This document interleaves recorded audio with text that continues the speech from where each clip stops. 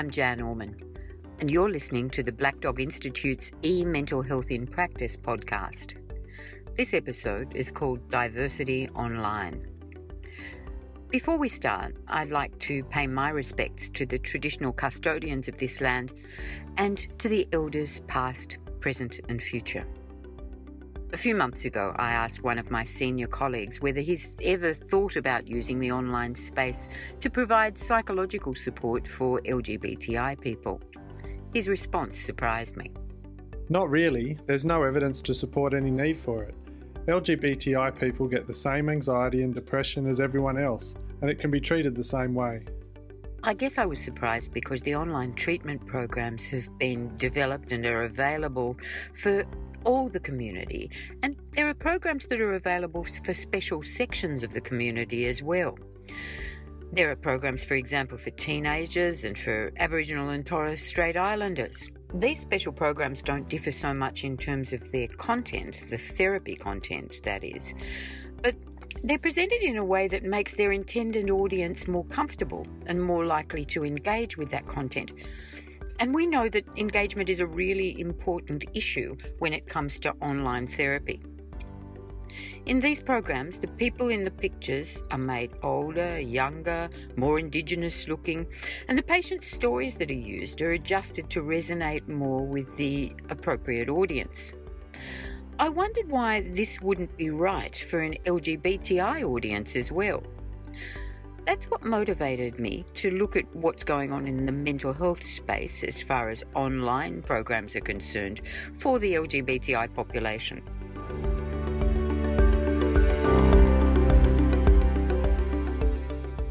I thought we should start out by making sure we're all on the same page as far as terminology is concerned. I spoke to Sally Morris, National Project Coordinator for Mind Out, for the National LGBTI Health Alliance. I asked Sally why there was all this fuss about terminology and why all these different sorts of people are grouped together in a long and cumbersome acronym, LGBTI and sometimes QA+.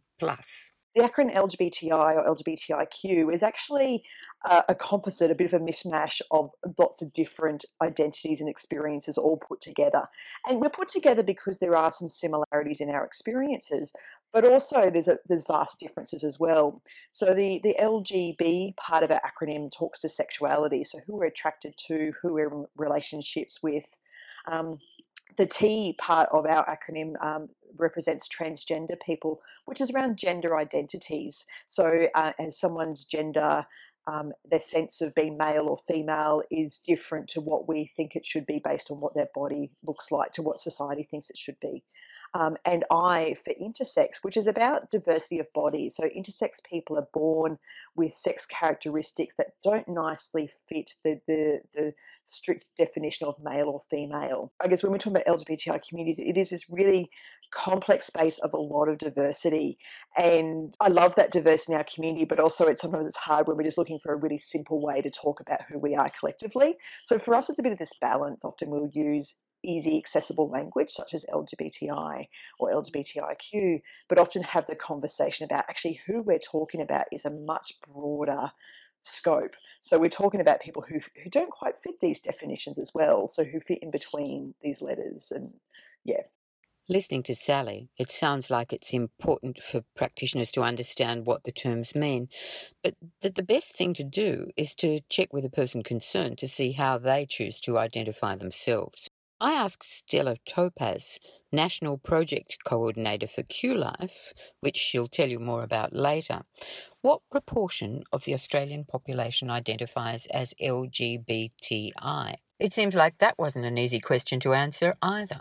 It's a tricky question, isn't it? And I think a lot of us have been exposed to generalisations such as perhaps 10% of the population, but really these things are sort of guesses and they might come from different polls and different research. And of course, there's a lot of room for error and change in that. And I guess the other thing is that a lot of people don't see themselves as fixed around their sexuality or their gender, and they may see themselves on a continuum. So it also depends on the quality of the question. So if you ask somebody, whether they've ever had an attraction for somebody of the same sex, you might get a different answer than if you ask somebody if they're lesbian or gay. So many people, or bisexual, so many people might not identify with those terms lesbian, gay, bisexual, but they may identify that they have attractions that move across genders and sexualities. We have the intersex communities have done quite a lot of research for themselves, and again, it's difficult to quantify because a lot of medical records are attached to intersex people. A lot of shame and secrecy can happen for intersex people, but they generally regard that there's about 3% of intersex people in any given population. The other thing about talking about this is that there's areas where research is not done, so figures aren't really picked up either of things like intersex surgeries, or there may not be accurate figures of people who seek services to affirm their gender for transgender people. And there may be people who are transgender, but they never seek medical services. They just live with their transgender identity without any intervention. So, yeah, it's really difficult to quantify. I was speaking to Sally and Stella on the 15th of November 2017, and you'll probably recognise that as an auspicious date for the LGBTI community in Australia. It's the date that the results of the postal survey on marriage equality were announced. In the lead up to that day, there was a lot of community and media talk about LGBTI people, not all of it pleasant to hear. And a lot of LGBTI people had been seeking help for the distress that the campaigning had caused. All this happened on top of the general increased prevalence of psychological distress and mental illness that LGBTI people experience at the best of times. Using the K10 scale, which is often used by GPs to assess the mental wellness of patients, the general population usually has a low score of about 14.5. But when we look at lesbian, gay, bisexual people, we see a score of about 18 to 19. For trans people, around 23, and for bisexual people, around 22, which puts them into the high or very high level risk of psychological distress. Though also you might note that we actually don't have data on intersex people around psychological distress as well. We actually don't have data on suicide deaths in the LGBTI communities, mostly because this data is not collected by suicide registers in Australia or even anywhere globally, actually. But we do know from attempts that versus to the general population, about 3.2% of the general population have attempted suicide in their lifetime. As LGBTI people self-report, around 16% of LGBTI young people, around 35% of trans people, and around 19% of intersex people have attempted suicide in a lifetime. So significantly higher than the general population. So the LGBTI community has about twice the level of disorder diagnosis than the general community. And specifically in this, is depression and anxiety are particularly the areas where we're overrepresented. And so we can see with the statistics here, compared to the general population, LGBTI people have much higher rates, but also within our LGBTI community, usually bisexual, trans, and intersex people are even more higher risk than gay and lesbian people. I talked to Stella and Sally about why it might be that LGBTI people have such high levels of psychological distress. Today is a really pertinent day to talk about this because we have seen a very public debate about people's lives and choices and relationships and who we are as people. And for me, as a queer lesbian, it's quite a mixed day because at one level, what I'm hearing is a majority support, and at another level, I'm looking around and realising that 38% of people still don't see my relationships as equal. So a very public debate is a really good example of how pressure is put upon a group or individuals by social views and social and laws, and that actually can have a really detrimental effect on people's psychological state. So it is not the essence of being gay, lesbian, bisexual, transgender, or having intersex characteristics that makes somebody have a mental illness or mental distress. It's the external factors that may be in their family or maybe in their church or their community or in the media. Those are the factors that actually put the pressure. So I'm guessing that many of you understand that, and I guess articulating that it can be really important because it helps language when somebody is feeling depressed or isolated. It can really help to hear it's actually really understandable that you feel like that if you can't be yourself in your family, or it's really understandable if you can't be yourself at work, or if you face a decision at a daily level to be out or not be out. So it is important for us to be able to show leadership around that, to be able to affirm people that it's not an internal intrinsic deficit. It's actually a consequence of their social environment. Because we have seen lots of social change over the last, decade or so, last couple of decades, I think people in the general community often dismiss and go, "Oh, but everything's okay now." However, I think, today's survey's result, even though it was majority yes, there was still a portion of the community that said no. And so as LGBTI people, as we navigate the world, we're constantly having to assess, am I safe in this situation? So if I'm catching a taxi to the airport, am I safe? And especially, I think accessing healthcare professionals, there's that moment of, can I tell this person who I am? And if I do, what will the reaction be? Will the quality of my service diminish? Will I be asked a series of curious questions that aren't relevant?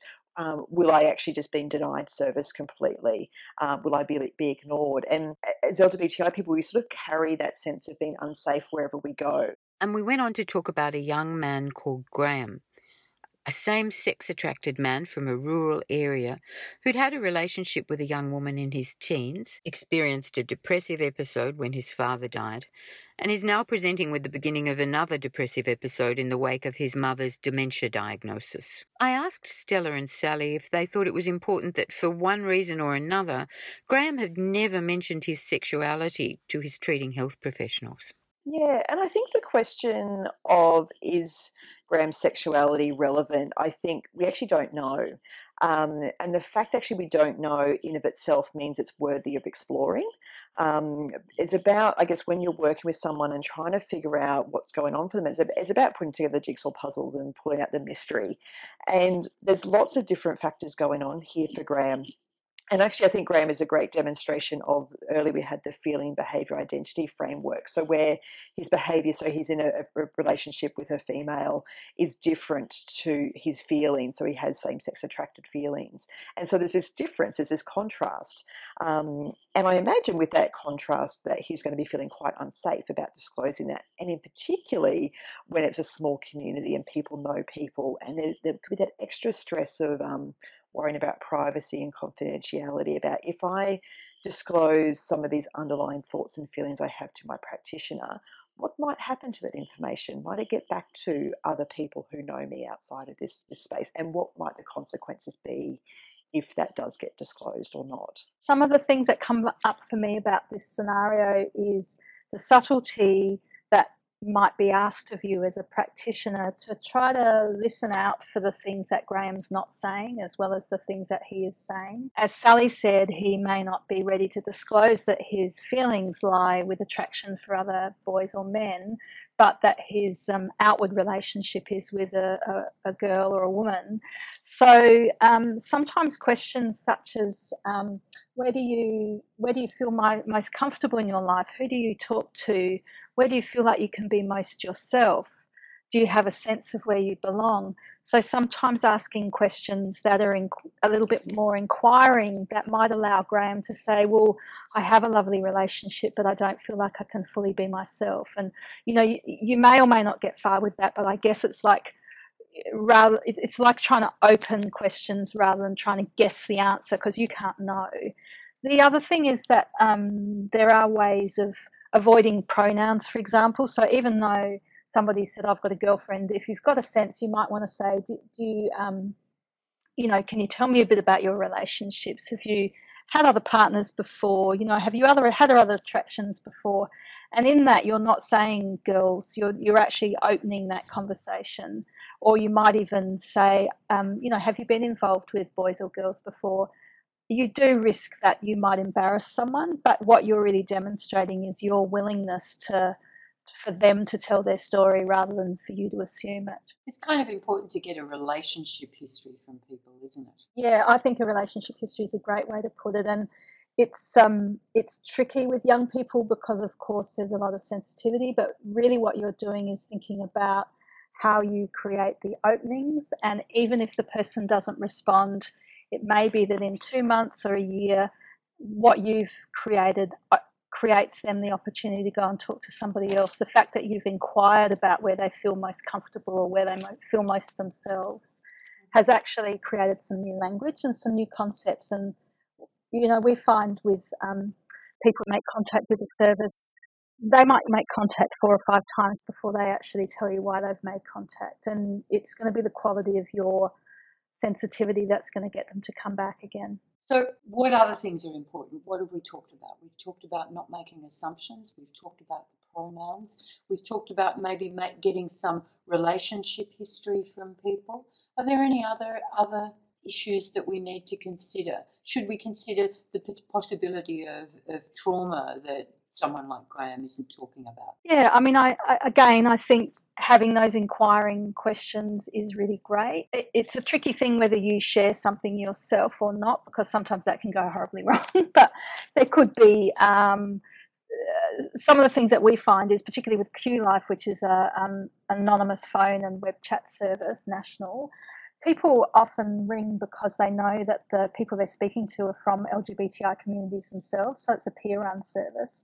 So just being able to talk to someone who can affirm for them that there is a whole bunch of other people out there. So if Graham did say, oh, sometimes I feel a bit bad or I have these attractions for boys, normalising that is like such a big step in terms of saying, aha, that's not uncommon for people to have attractions for someone of the same sex as them, or I know there's a group that meets in the town next door where people come, it's actually, you're just creating that sense that they're not alone. I think it's also probably worth mentioning that examining our own attitudes is an important thing to do as well. And we may need to do so by getting some supervision around the issue. Yeah, and there are lots of resources, and we'll touch on that at the end. But I mean, the QLife does have a series of resources specifically for health professionals around working with different topics and people within the LGBTI community. So they're specifically written for practitioners who may have different levels of comfort or experience or exposure to help you in your work. Okay, and with that, let's talk about the resources that are available online. And I'll give Sally a turn first because she's going to tell us about MindOut. Yeah, so MindOut, we're a nationally funded through Department of Health project to provide leadership in LGBTI and mental health and suicide prevention. So we're not a program that delivers service delivery to clients. We actually provide support and professional development to the sector, to people working in mental health. So we do a range of professional development. We have resources. We also do webinars similar to what we're doing here tonight. Fact sheets. We provide direct support to organisations to increase their capacity. Even though there are LGBTI specific services out there that some LGBTI people will access, in many spaces there aren't specific services, and it is vital that all services are accessible and inclusive to LGBTI people. So MindOut is really about supporting our sector to be better at supporting the people who need the help and support. So so we're all about providing support to organisations and practitioners. So head to our website, check out our resources. This sounds like a very good thing for us to know about, Sally. For our patients, and maybe some of us, there's QLife. Stella, tell us about QLife. Yeah, so QLife is also funded through the federal government and has been around for about 4 years. Prior to that, most of the states had their own volunteer-run gay and lesbian counselling services. But those counselling services were struggling to survive at the local level, and they came together and decided to tender for some federal funding, and QLife was born as the national peer counselling service, which now has some funding for partner sites in 4 states. And there's volunteers and some paid counsellors who work on QLife, and they specifically have lived experience in LGBTI communities. It's free, it's anonymous, it's web chat or phone, and web chat is preferred by young people and people in rural and regional areas, and is increasingly popular. And also we do those health resources, those health guides for practitioners. And there's also a really great series of short films called Q Lives, which are lived experiences of people of different experiences. They're like 2 or 3 minutes each, and they're fantastic if you're doing a training or you might be doing some staff education yourself. You can just pop a couple of those on, talking about bisexuality or intersex or transgender experience or being gay in a rural area. There's some really great stories there, so I really encourage you to look for those as well. Stella, I think the films are fantastic. They're really good, aren't they? And they've stood up, yeah. Yeah. The other thing to make a point about is that telephone call line is only open from 3 p.m. till midnight, isn't it? Yes, thank you. That's as far as our funding allows at the moment, and we do often have much more demand than we can meet, unfortunately, and certainly sometimes people might take a few tries before they get through, but that's really just that we're doing the best we can with the resources we have. What about the online chat space? Is it only available between those hours as well? Yes, so the whole Q Life is open 3 p.m. till midnight every day of the year. Okay, that's great. Thank you for that. I want to tell you about Q Headspace. I'm sure you all know about eHeadspace, which is the adolescent-focused website from the Headspace people. eHeadspace has a fantastic page on it called Q Headspace, and Q Headspace contains group chats. Now, they do live group chats on particular subject areas that they advertise in advance are going to happen, and the live chat sessions are moderated by peers, and then there's another layer of moderation by professionals above that. So you'll see in the transcripts, if you go to the transcripts, that there's sometimes a delay in answering a question while the peers consult with the professionals. So it's very well moderated. And also you can find, as I indicated, the transcripts of previous live group chats, and that is a fantastic way to learn yourself about what's going on for adolescents who've got concerns about their sexuality or gender. Last but not least is a new platform that I'm sure none of you have heard of yet. It is a general platform with a whole new range of e-mental health treatment programs on it. My Digital Health includes LifeFlex, which is a program for anxiety and depression, I Sleep Well, a program for insomnia, I Choose Well, a general wellness program, a program for benzodiazepine reduction, a mindfulness program, a PTSD program, and a self-help crisis support program.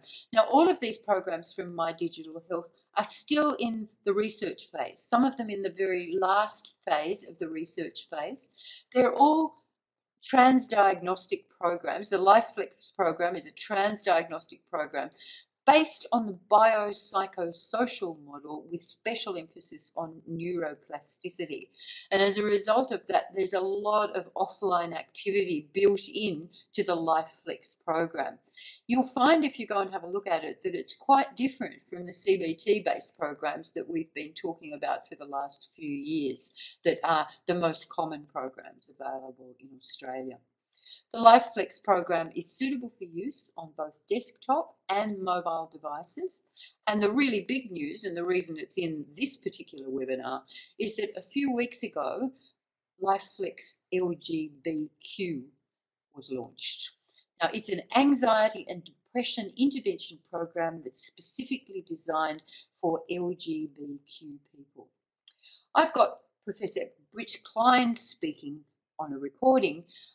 She's the director of the Centre for Biopsychosocial Research and e-Health Research and Innovation at Federation University. Now, Federation University is based in Ballarat and is a combination of a group of rural universities in Victoria. And Britt is an absolute whiz when it comes to online treatment programs. Here, we have her telling us about how she took the LifeFlex anxiety and depression program and made it appropriate for LGBTQ users. In essence, we wanted to create a tailored program that better acknowledged the lived experience of many lesbian, gay, bisexual and queer people by exploring and discussing the added burdens and daily stresses that many have had to experience over their lifetime. We started off by making some superficial changes, such as changing the program's trim colour, the program brand picture, and added an extension to the LifeFlex name.